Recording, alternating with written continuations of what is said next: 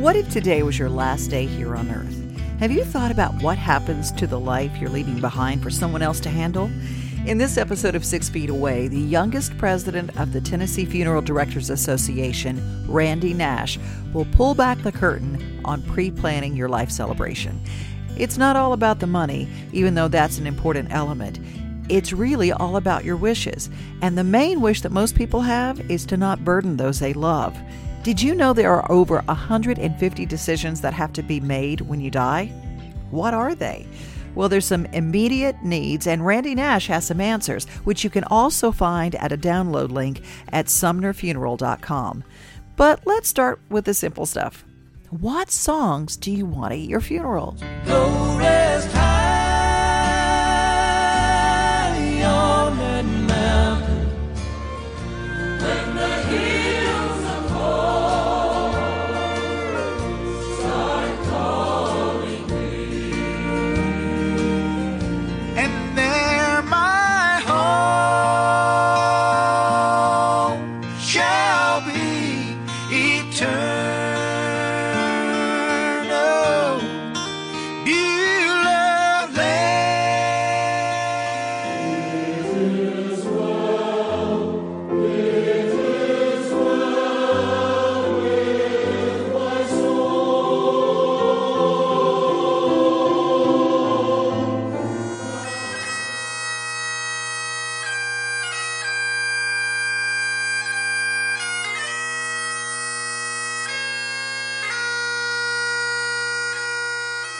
By and by, I'm going to see a king. By and by, going to see a king. What my done have done. Oh, happy day. Oh, happy day. Oh, it's a happy day. Oh, happy day. Yeah, it's a happy day. Oh, happy day. Oh, I'm so happy, Lord. Oh, happy day. I'm so happy, Lord. Oh, happy day. How do I want my send-off?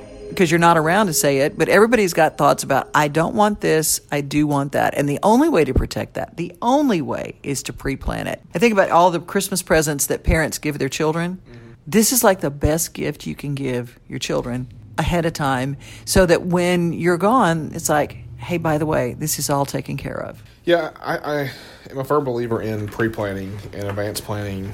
A lot of funeral homes in the industry focus on the funding aspect of it as far as paying for it in advance, which I think that there's nothing wrong with that at all, because one of the things that we do when we pre-fund in advance, we guarantee the price. So if you come in today and you pick out your services, your casket, your vault, your cremation, your urn, whatever you're doing, I guarantee that price as it is today indefinitely.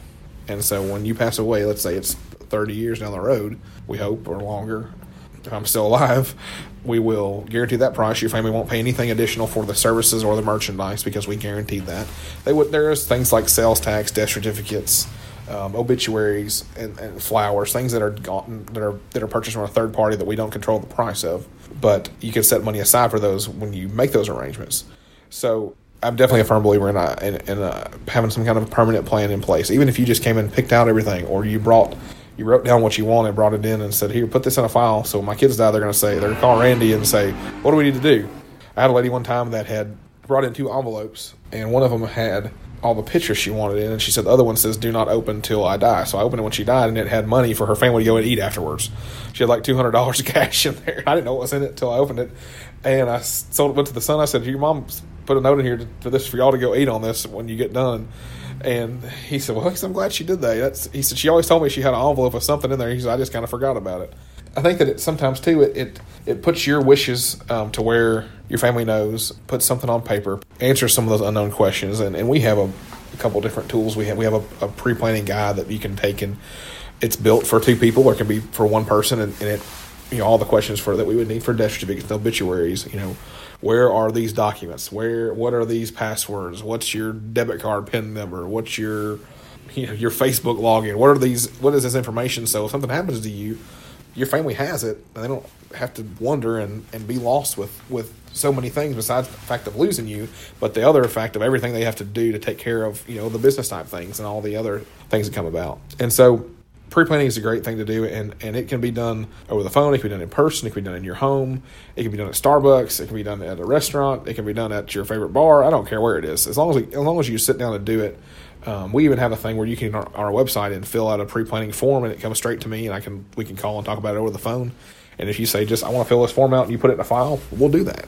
Just so that it starts that conversation and gets something on paper that if you pass away, your family says, I don't know what mom and dad says. Well, I can say, look, this is what they gave me. This is what you want to do, we'll do it. 9 times out of, let's say 9.5 times out of 10, families follow the wishes of their loved one to a T. Now, there may be a change here or there. Most of the time, they respect the wishes of their family, and they respect them because they've made them known. There's no second guessing what their decision they're making. There's no what ifs. They know what they wanted. I encourage my family to do it. I not personally. Everybody always asks me, "What are you doing for yourself?" I don't have any pre-planning for myself. I have a good friend of mine that's a funeral director. He knows. He and I have talked about what each other wanted if something happened to one of us. My wife knows if something happens to me. She calls him, and he knows what to do, and he knows.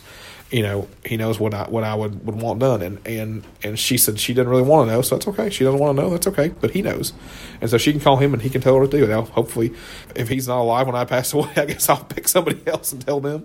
But we've done some pre-arrangements with people this week. I've had people as young as 20 and 30 years old come and do it just because they have the money set aside and they want to have it there for the family. You have people that have terminal illnesses that want to do that, or something. People that just, if anything was happening to them, they don't want their family to worry about it, regardless of their age or anything like that. I think that when people do estate planning and financial planning for the future, when they do wills and powers of attorney, definitely a part of that plan should be your funeral planning. I think it's a huge part of that whole deal. And when they say when someone passes away, years ago there was a statistic that said there was 125 decisions that has to be made when someone dies. I would say that that's definitely more than that now, probably.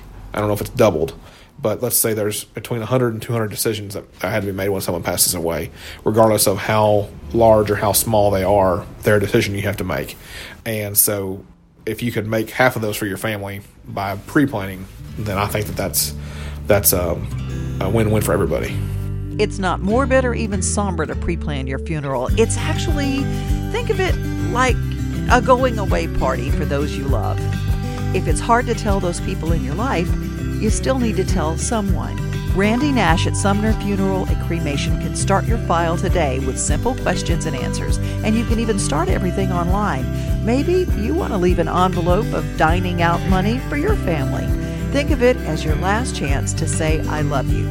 How do you want to say it? Randy Nash is at Sumner Funeral and Cremation in Gallatin, Tennessee, and can be reached at sumnerfuneral.com or 615-452-9059.